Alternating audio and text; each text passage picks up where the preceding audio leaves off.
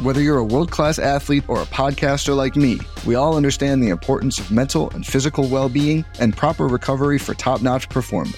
That's why I'm excited that Unified Healing is sponsoring this podcast. Unified Healing is a new and super innovative global network of wellness centers powered by Energy Enhancement System, or EE System. If you haven't heard of the EE System, you'll want to listen up. This technology promotes wellness, deep relaxation, purification, and rejuvenation. In hundreds of locations across the globe, access to a center is easy and affordable. Interested in experiencing the EE System technology for yourself? Go to unifiedhealing.com/bluewire to learn more and find a center near you. That's unifydhealing.com/bluewire. No material or testimonials on the Unified Healing website are intended to be viewed as medical advice or a substitute for professional medical advice, diagnosis, or treatment. Always seek the advice of your physician or other qualified healthcare provider with any questions you may have regarding a medical condition or treatment and before undertaking a new healthcare regimen, including EE System.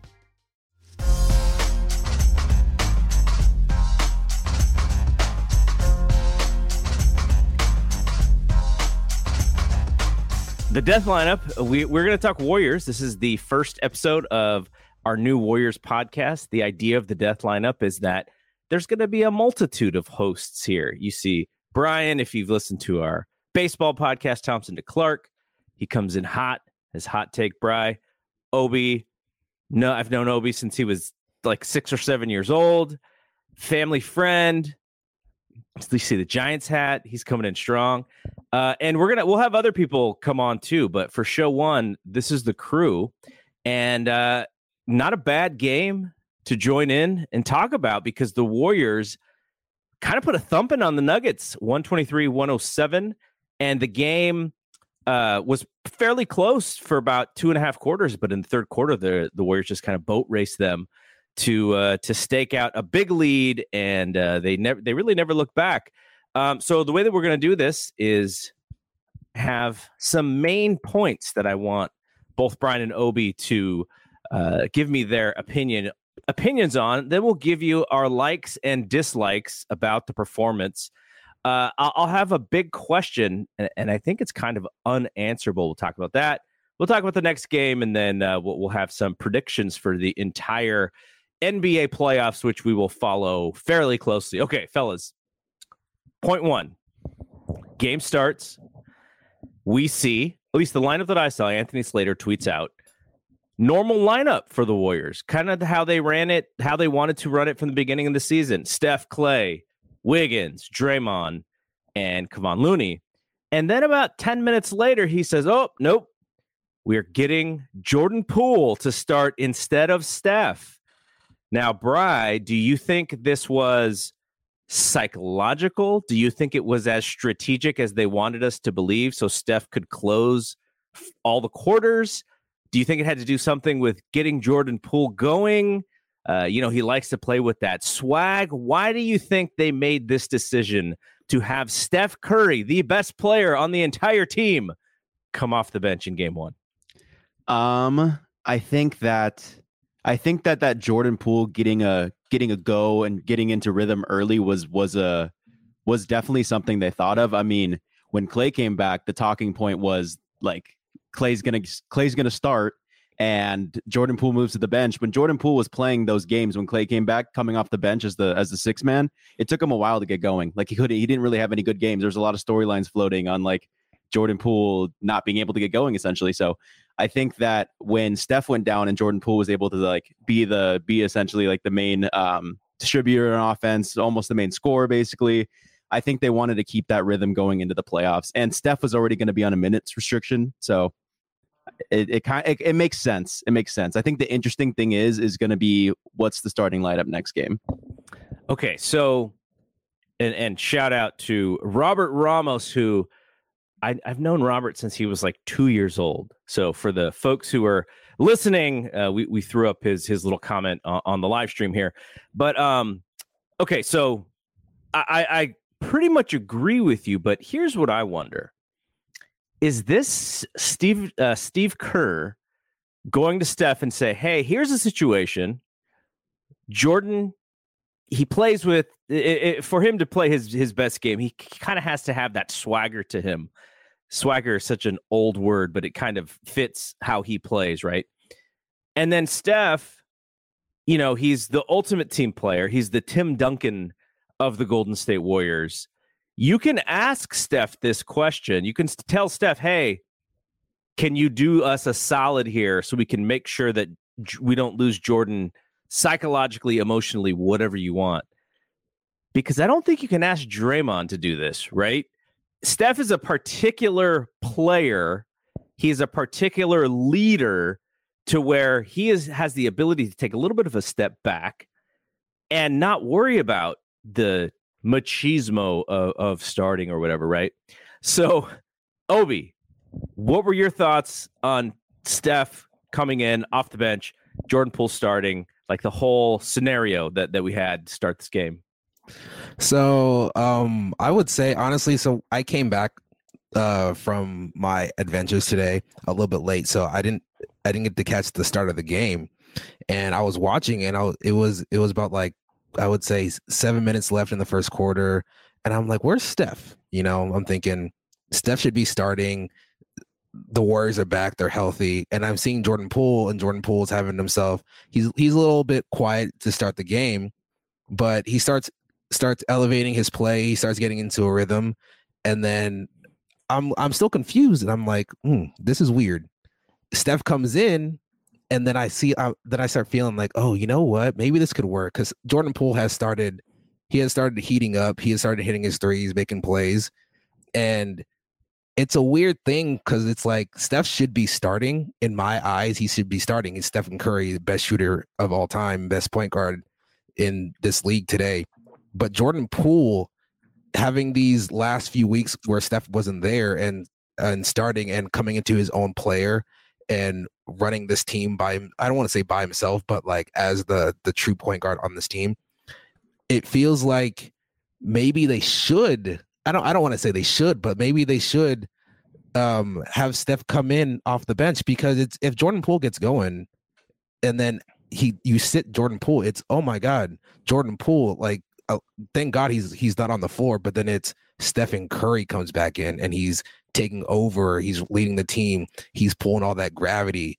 So in my eyes, seeing it today, it was weird, but it made me just kind of like think this could work going through this whole series. Maybe not the next series, and maybe it's just for Steph to get his legs underneath him and everything. But I thought it was interesting, I would say. So Ben Cruz, shout out to Ben Cruz. He left a little note about Kerr trying to make Steph the sixth man. And this is what Kerr did with Iguodala, right? When Iguodala came to the Warriors his first season, Kerr basically had to say, hey, I actually know it would have been his second season. Kerr said, we're going to start Harrison Barnes and we want you to be the sixth man. Now, again, talking about the machismo aspect of the NBA, starting is a thing, right? It is a rite of passage. It is, you paid your dues. And so Andre's taking a back seat to this rookie. And the reason is all psychological. It's let's get Harrison going. Let's get Harrison confident. And it worked so well for them. So this is not that, because this is not going to be what it's like for the entire series. They have the excuse with Steph. Let's bring him back slowly. We can do this. He's got an ego. Like, let's be clear. He's got an ego. Clay said, you don't shoot those crazy shots and have no ego. But here's another thing. Here's another layer to this that I'm actually interested in getting both of your takes on. Okay. Is this an opportunity? Because, and we're not going to take the Nuggets lightly. The Warriors boat raced them pretty well today. But how did they do it? They played the three guards together. Steph, Poole, Clay, Draymond in that same lineup, Wiggs as the four. They have that card to play whenever they want. And they didn't play it to start the game. So it's kind of like, hey, Denver, we're not even going to throw our best lineup at you guys. We're going to create an opportunity. Maybe when Jokic goes to the bench, that, we're going to put this new death lineup in, hence, the podcast name. And I wonder if some of what Kerr's doing is a little psychological with the other teams who kind of have to start paying attention. Like, this is Phoenix's West to win, right? They're the best team in the league. Everybody's picking them to go back to the finals and probably win the championship. Like, they are the favorites. But this is Kerr saying, we have some stuff that we can pull when we want to, and we didn't even have to do it from the beginning of this game. We only had to do it when we needed it.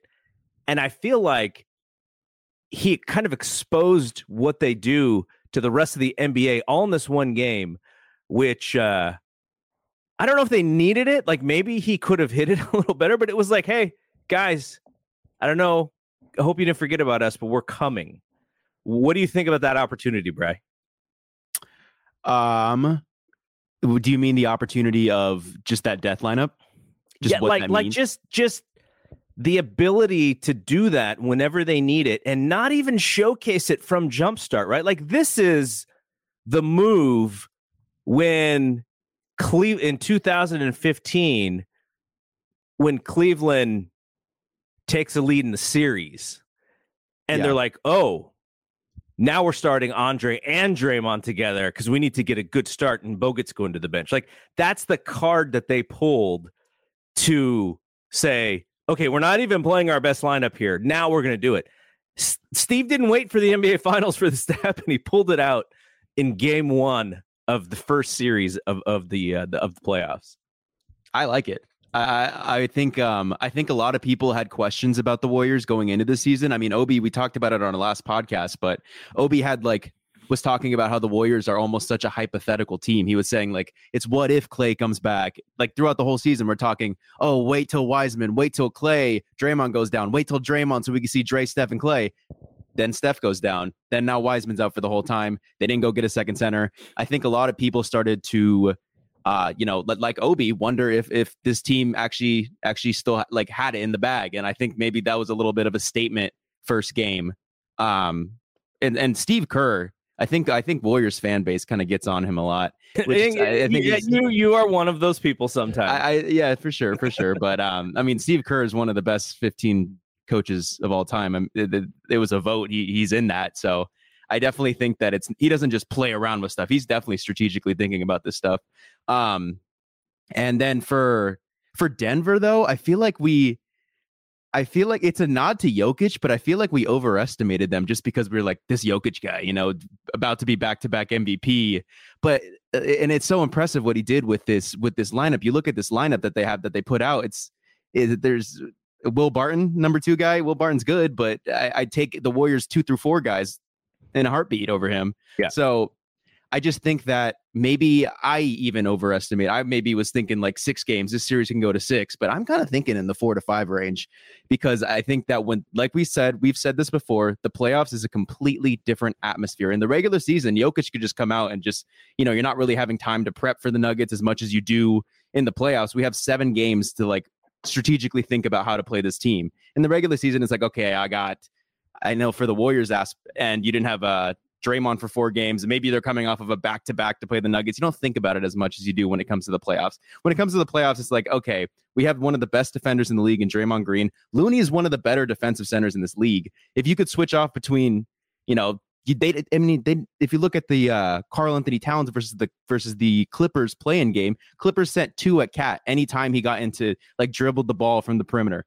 They didn't even really double Jokic. Maybe no, they didn't at all. I think specifically not, right? I think that, yeah. So I didn't think they doubled Jokic. I think they were trying to take away all of his supporting cast, and they just were trusting Looney and Draymond straight up. Looney only played 13 minutes too. Yes, 13 minutes and 9 seconds. Okay, so it's a great point. It was where I was going with for point number 2, which was Jokic. The Joker was a one-man show, like you said. They made him work really hard for his 25 points. Took 25 shots, missed all 4 of his threes, 1 for 2 from the line, 10 rebounds, 6 assists. The stat line looks solid, right? But like you had mentioned, they didn't double. And if they did double, it was sort of late, or it was using the baseline. It was waiting for him to turn away so he didn't have a clear view of the rest of the court, which he is so tremendous at. And so who was the second best player on the court for the Nuggets? Brian, you mentioned Will Barton. Obi, as you're watching, who do you think is their second best player on the court during this game? During this game, I would agree with Brian. It's probably Will Barton. He didn't have the best game, but at certain times you could see that he got to his point. He got to his spots wherever he wanted to go. He got to the cup. It's hard to say who their best player is though, because Jokic makes every single one of them so much better than we actually believe they are. So Aaron Gordon, he wasn't really a factor today. I can't really say he was the best player. So if anything, it was Will Barton. I mean, Austin Rivers, he was there, but he was more of on the defensive end. I can't really say there was a second best player. Like, I guess it's Jokic and then the Denver Nuggets. There's not really a second best player for me. So I'm looking at the box, and if you go look by plus minus, his name starts with a B. Just don't worry about it. I'll get there. If you look at the box, Will Barton, 24 points on 18 shots, 10 for 18, 2 of 6 from 3. Really solid game because 6 rebounds, 5 assists. He's a minus 14. Jokic is a minus 19. He had the worst plus minus on the Denver Nuggets. Some of that is because he just played the most minutes, right? He played 30. No, actually, he played the second most minutes. Will Barton played 35. Jokic played 34. He looked really tired as well, by the way.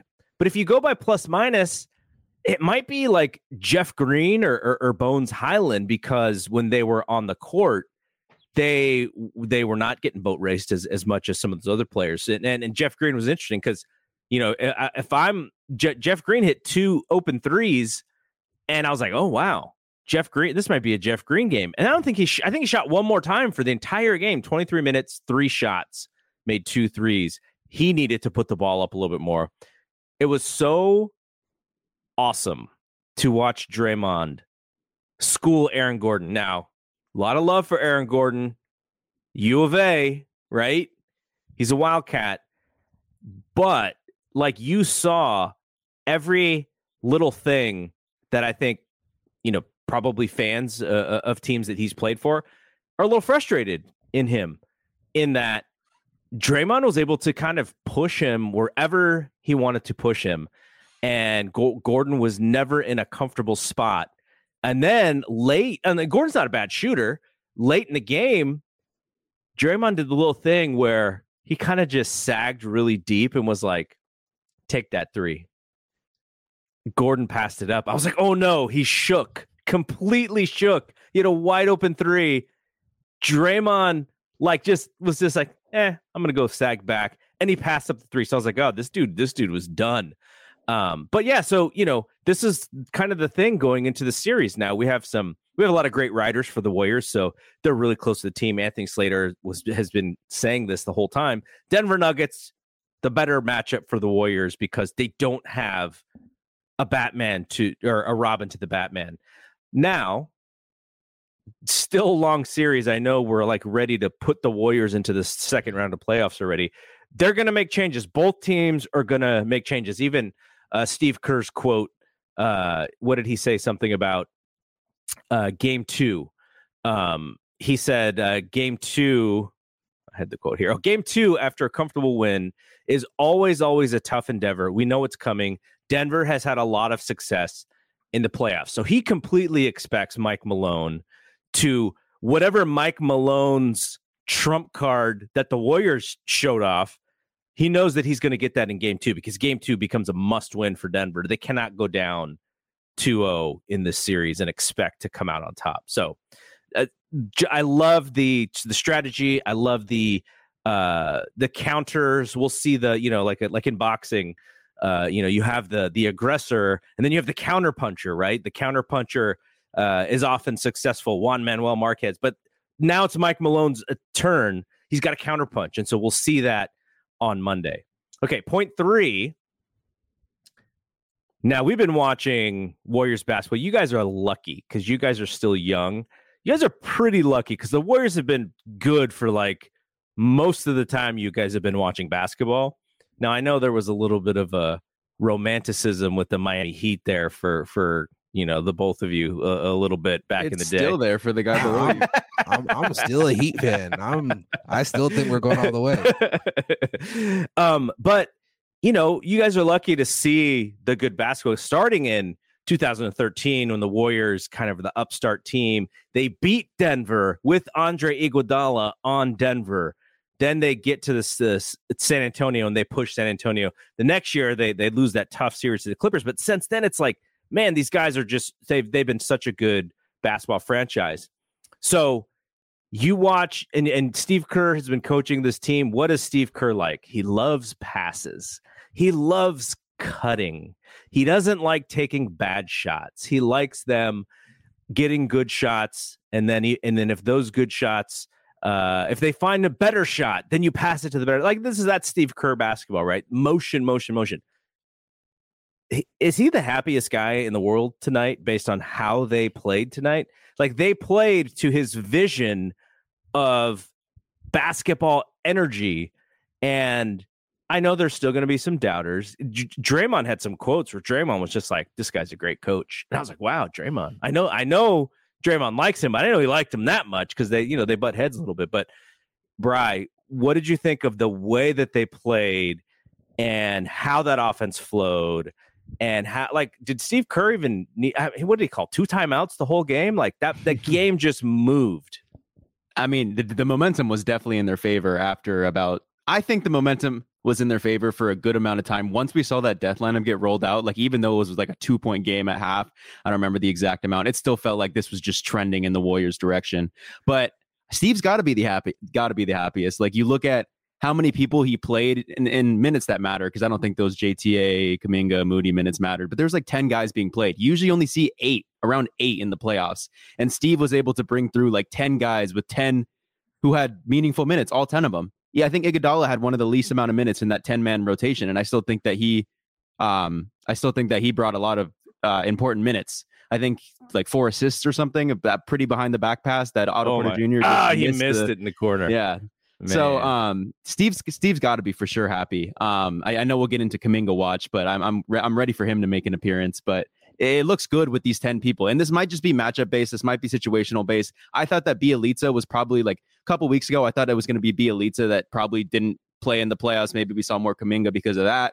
But Bjelica ended the season pretty strong, and I think he helps them specifically against the Nuggets. And I'd assume whatever team they play next, if it's the Grizzlies or the Timberwolves, I got to think Bjelica is going to be in that too. Just based on who they have. He can definitely play in this series. And the reason is if you are playing to let Jokic get his, Bjelica can stand in front of him. Jokic is still going to dribble it, move, and he's going to get there. But Bjelica's body is big enough to where he's not just going to fall over. He's not just going to flop over. He knows what his job is. And it gives Draymond and it gives Looney reps off of Jokic, because guarding that guy, it just zaps your energy because he's so big and he's so strong. And we know how good Draymond is. And sometimes, Draymond's just like, he's just so mad because he gets pushed back so far into the bucket.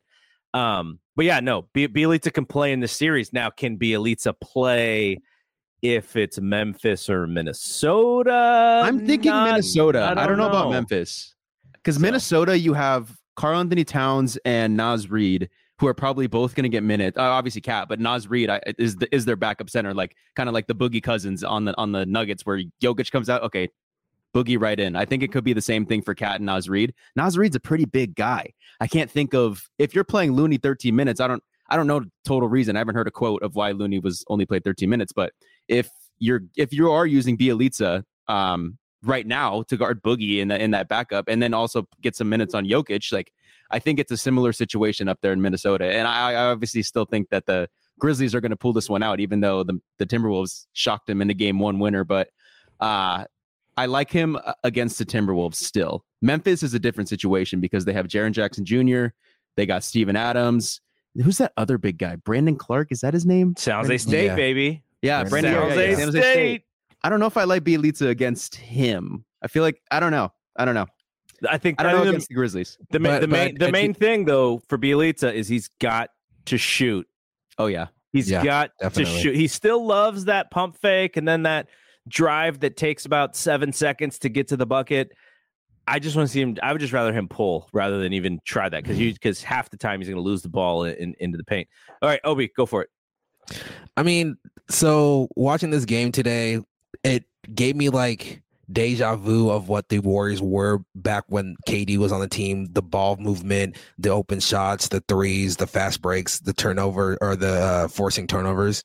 It gave me like that like past experience of watching this team. And Steve Kerr has to be happy because they're playing perfect. They were playing perfectly in his system today, and they got all the good open shots, the better shots, the great shots.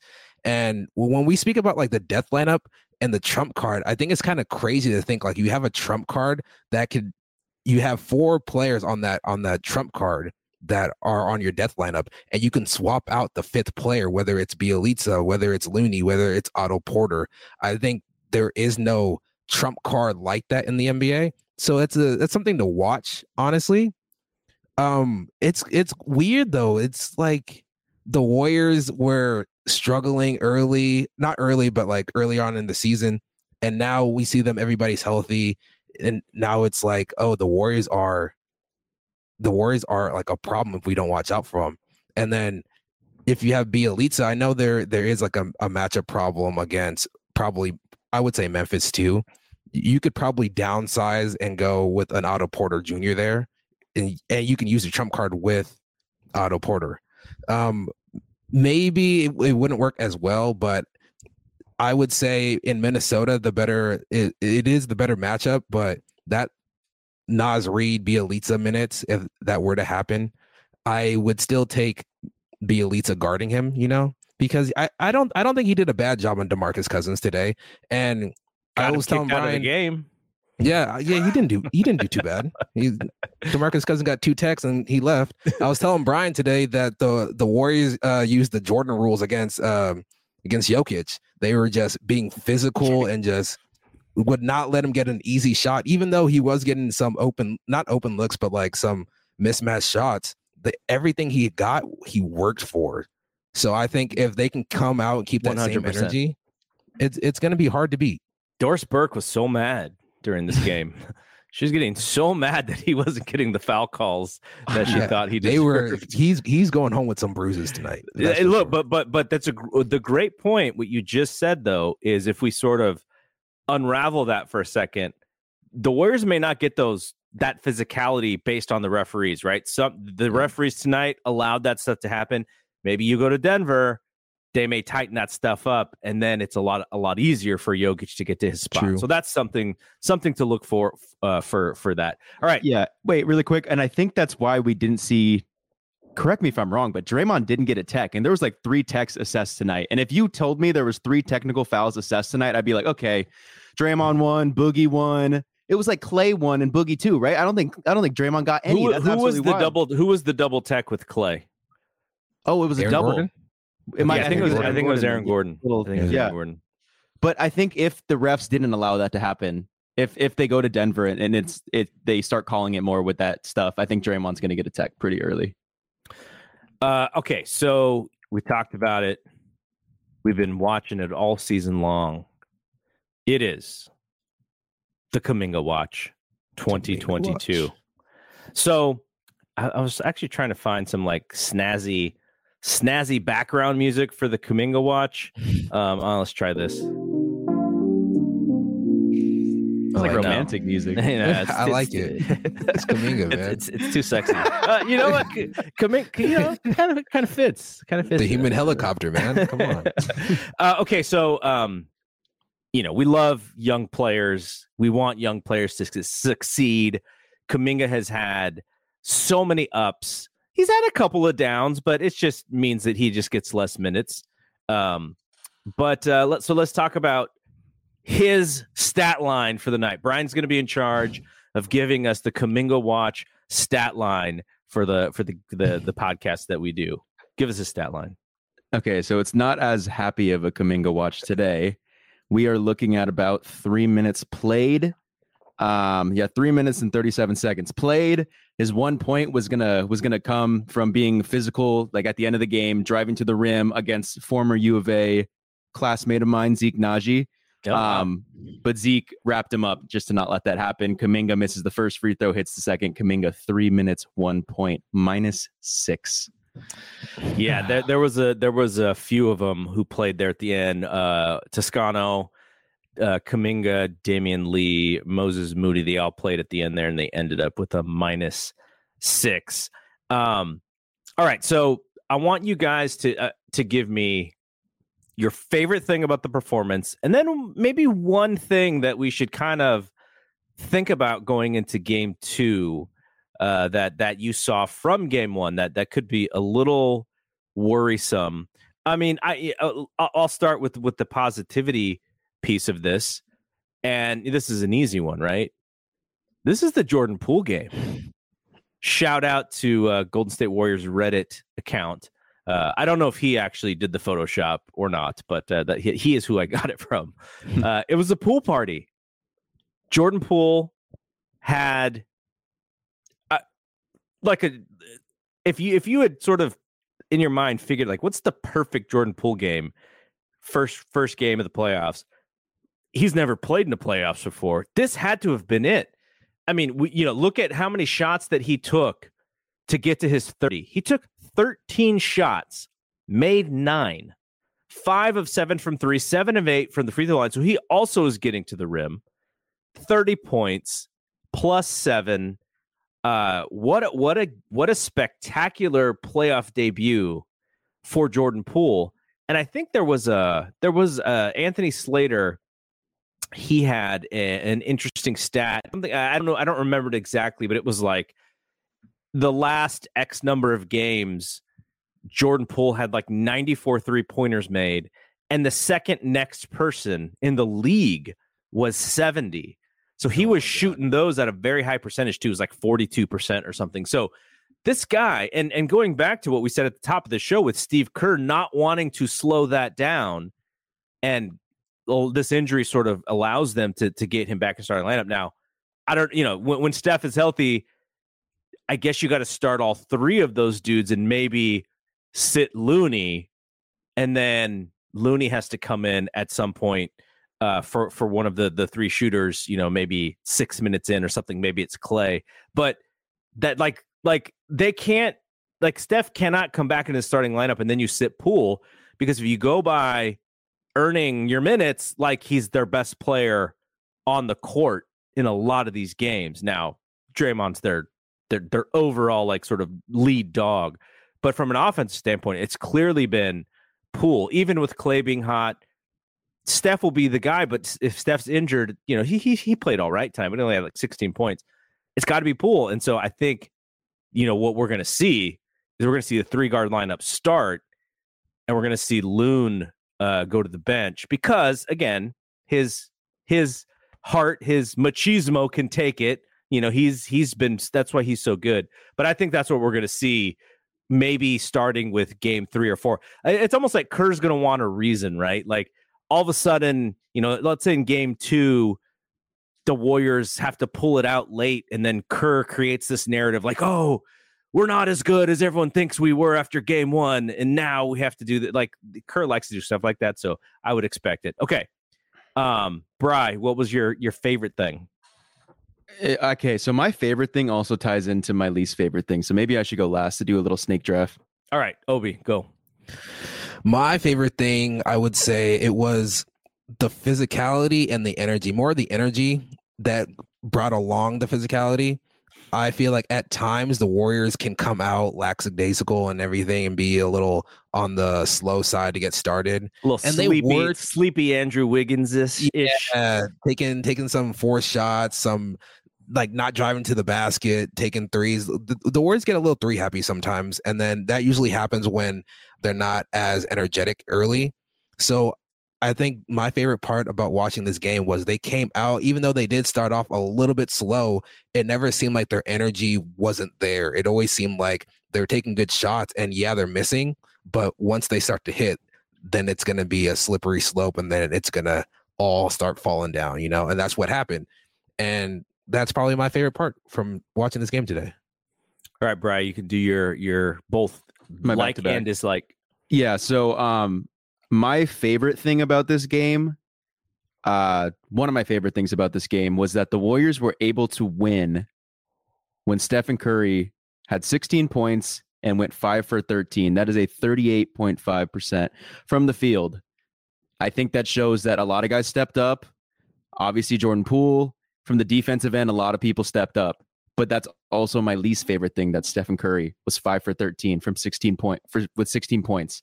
Obi, I feel like you've kind of forgotten about this, but the Warriors started like 18-2, right? Yeah. The Warriors started 18-2. Stephen Curry was like an MVP candidate for the first third of the season, right? Yeah, definitely. We aren't completely too removed from that, but also the events that led after him trying to chase that 3-point record, he kind of went into that slump. And that slump kind of carried with him past when Clay came back, I think we actually went to one of the only really good Steph games in that stretch, that Minnesota game in December, where I think he had around like 45, something like that, 42.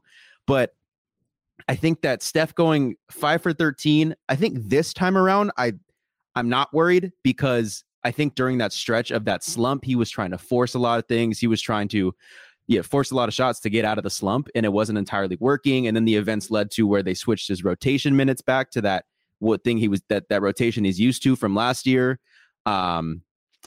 Then Draymond was coming back. You saw that first game when Draymond came back against the Wizards, when they all three were in the same on that lineup, that it looked like Steph was finally able to get the shots he wanted back because of that DHO from Draymond.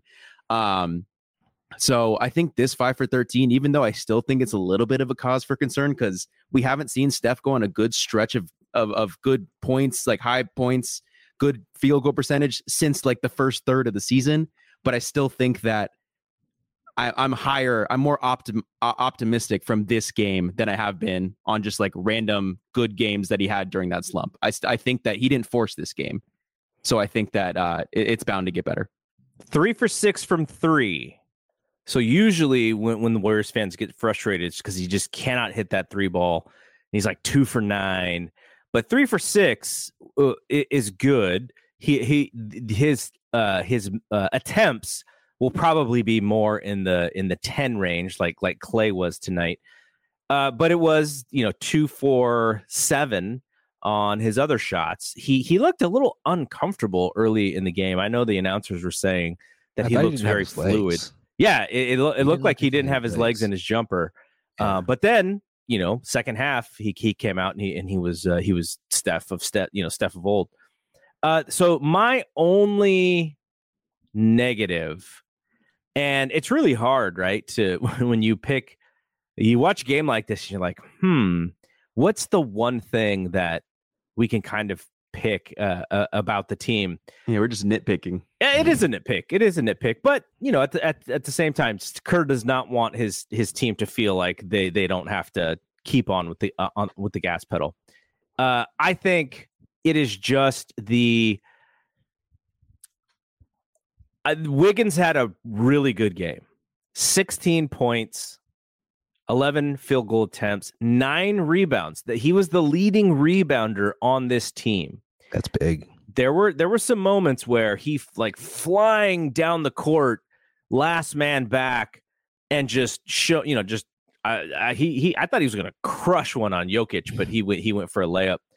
Athleticism, that was the Wiggs that we saw early in the season, and that's the Wiggs that got voted into the All-Star game. So when he plays like that, it's almost like he is the Warriors can win if he doesn't play well. But if he plays well, it's almost like they can't lose.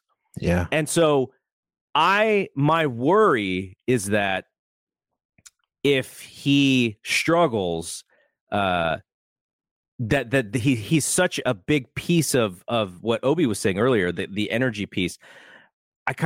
he's never been in these moments, and so we saw how Poole reacted to his first moment. Poole's not going to have a great game every game. Wiggins, I think, is a little bit more of an X factor that's hard to figure out. He was people didn't. I don't think anyone realized he had 9 rebounds to lead the team. He's kind of doing this a little bit under the radar.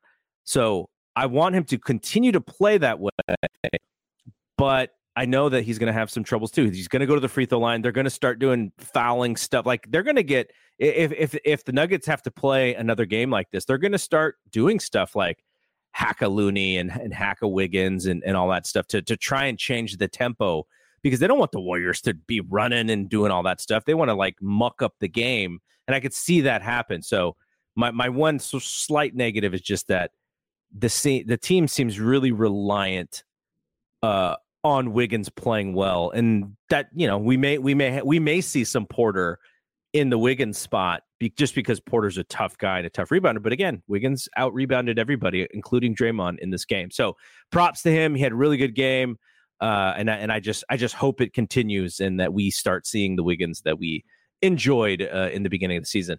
Okay, so one unanswerable question before we kind of move on to the predictions. And I say it's unanswerable because I think the bullseye everyone circles this on the Warriors is when they're healthy, they can play like this. Are they going to be healthy throughout this entire playoffs? Is Steph going to miss a game? Is Draymond going to miss a game? Is Klay going to have to miss a game?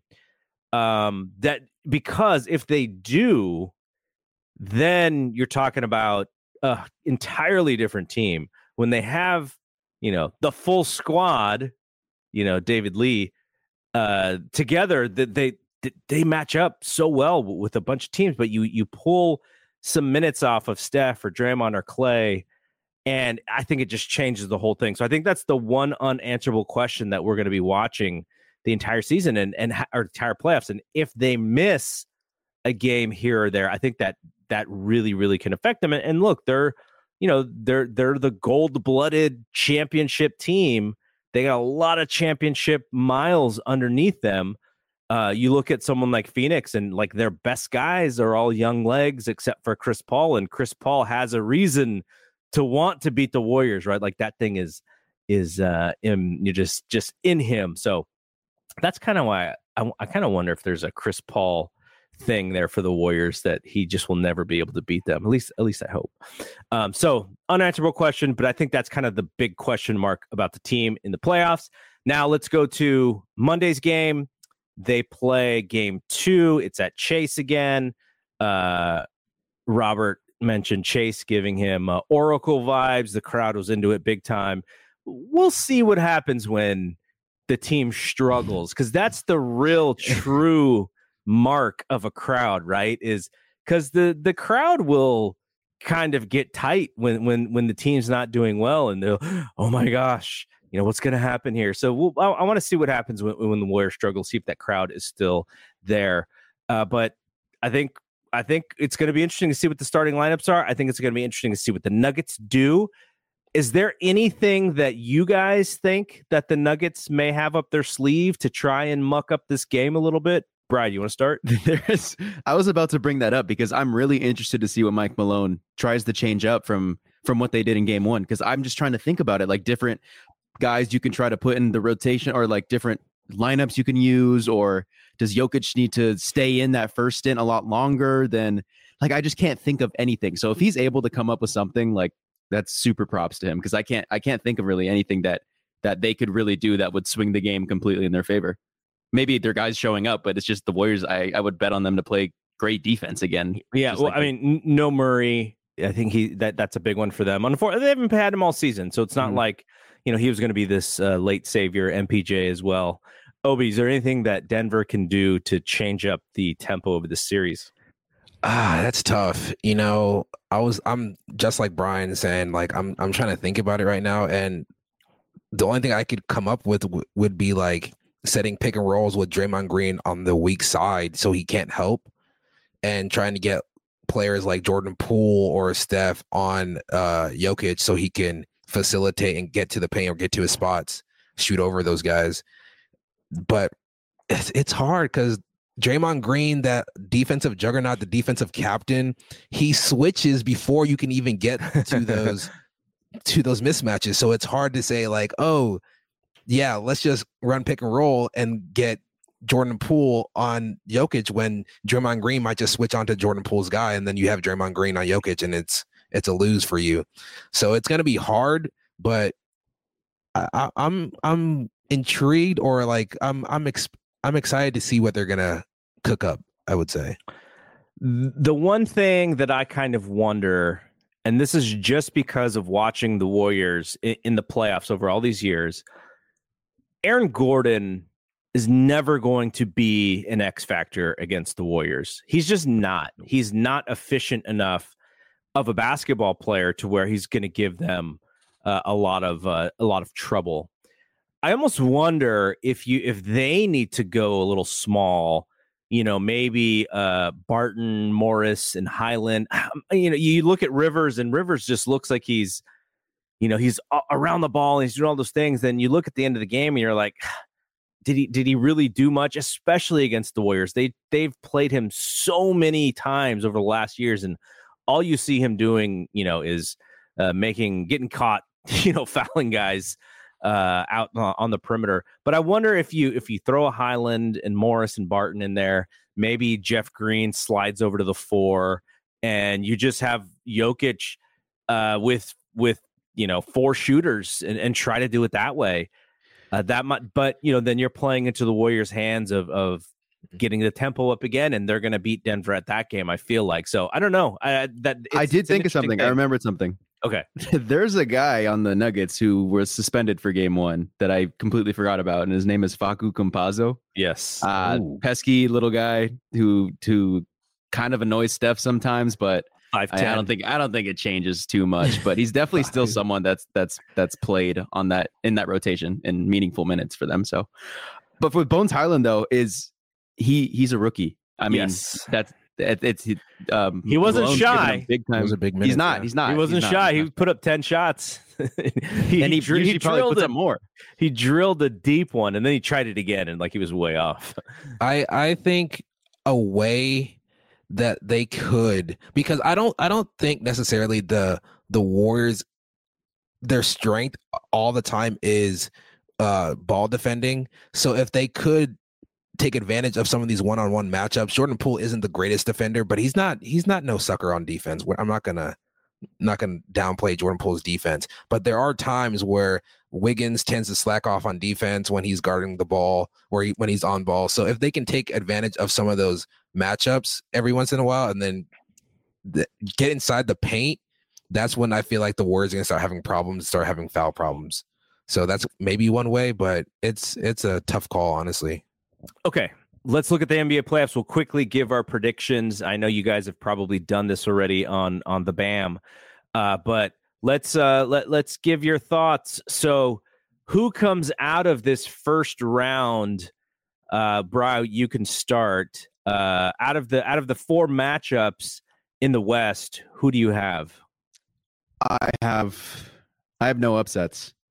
So you're going chalk. Suns, Mavericks, Warriors, Grizzlies. Even if we don't know what's going on with Luka, I just think that the Jazz are choke artists. They won today. That's true. They were almost did, but they didn't. But all right, what about in the East? Yeah, nothing. I'm gonna go Heat. Chalk. Okay, so all the top. No, I mean it's it's the playoffs. Upsets are I wouldn't say they're rare, but a lot of it's matchup based. Yeah. Obi, do you have any upsets in the first round? Mine's a little bit different. Thing is, I don't believe Luka's coming back for 3 games, and if the Jazz can get these 2 games, I have the Jazz coming out. But other than that, I think it would be Suns, Jazz, Warriors, Grizzlies on the West. And then on the East? It's basically the same thing as Brian said. The matchups, you can't ever bet against Kevin Durant. That's hard, but the Celtics are too good of a team. If they do come out, I think it's going to take 7 games, and then I do see the Nets losing the next round, but it's chalk, yeah. All right. I will say Jazz only because of Luka. He's so dominant on that team. He's so ball dominant that their whole gameplay is different without him. If he misses this second game and they take a 2-0 lead, oh man, like he even him coming back from the injury, even if it's 100%, to win 4 out of 5 would be definitely tough. So I'm picking Jazz in the upset there. I wanted to take the Timberwolves before the game started, but now I'll just look like a bandwagoner by picking the T-Wolves. I still think the Grizzlies will figure it out just because it's not like the Timberwolves are this veteran club who's using this like they're both young teams. And I think the Grizzlies are just overall their roster's better. I think they'll come out of it, but I'm happy to see them go 7 games, right? Because that's the Warriors bracket there, who they're going to face next if they can beat the Nuggets. In the East, the tempting one was the Raptors. Scotty Barnes hurt his ankle.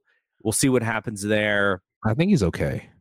They said the X-rays were negative, but that doesn't always mean that. It just means that the ankle's not broken, right? He's still going to deal with the sprain.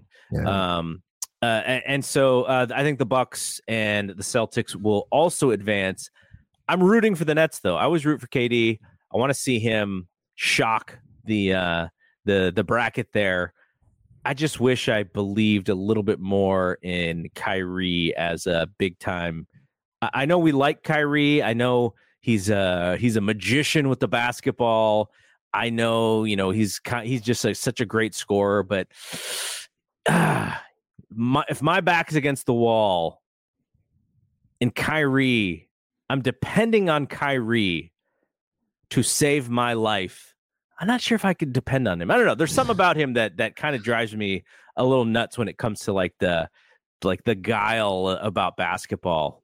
He seems like a front runner sometimes, but he's terrific scorer, terrific ball handler, really great player. All right.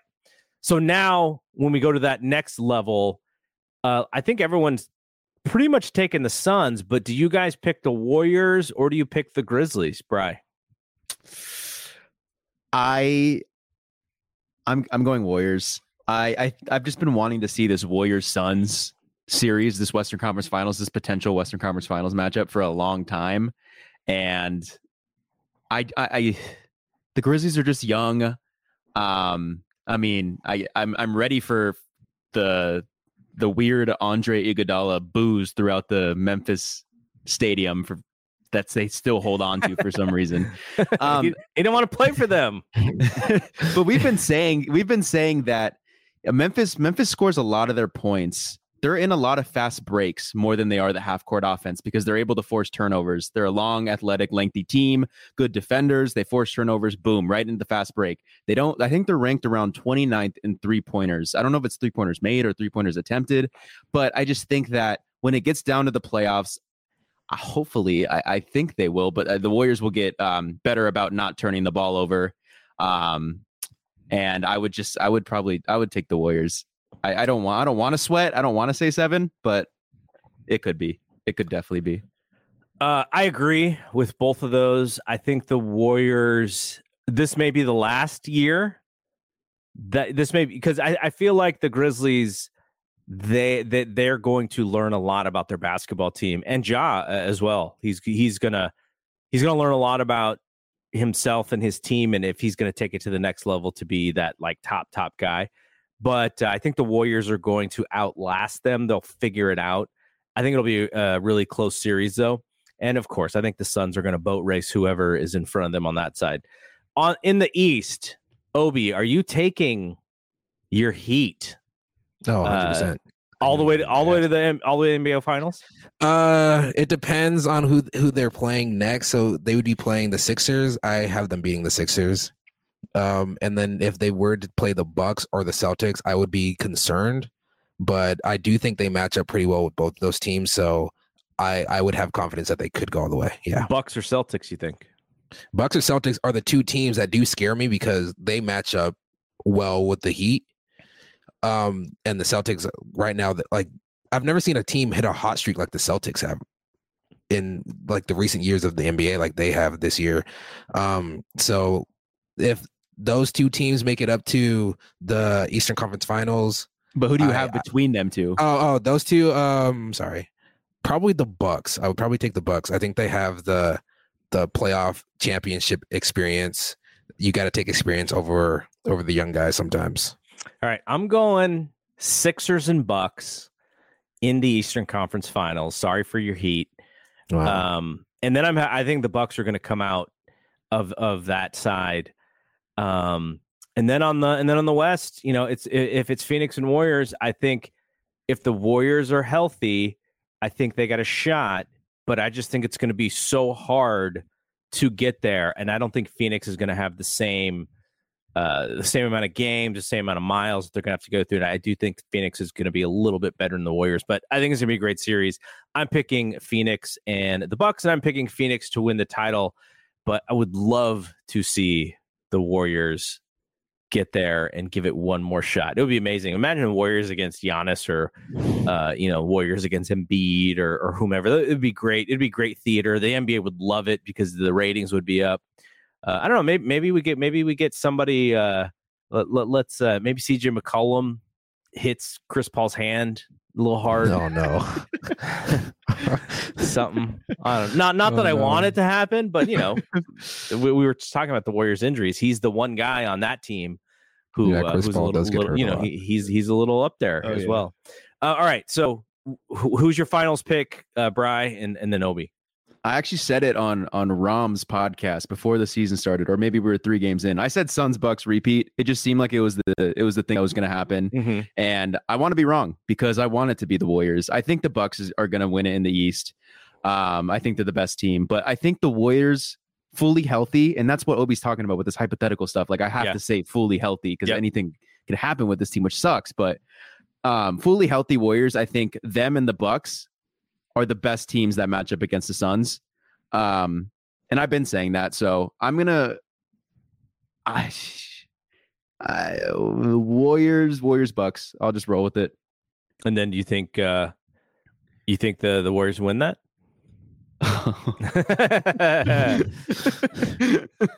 With Brook Lopez back, that's going to be tough. Oh, man. No, I think the Bucks will win it. Oh, could not go to that last level. That's tough. All right, Obi, who wins the NBA Finals and what's the matchup? Again, I want to say the Warriors go all the way, and I feel like it's depending on the Memphis and Timberwolves series. If the Memphis and Timberwolves go 7 games and the Warriors go no more than like 5, I do think the Warriors have the upper hand there. But the Suns, I would say I would take them over the Warriors because you take one player off that team and it's still, the wheel still moves. I feel like if you take one player off the Warriors, it's a broken wheel sometimes. And I feel like the Suns have that luxury.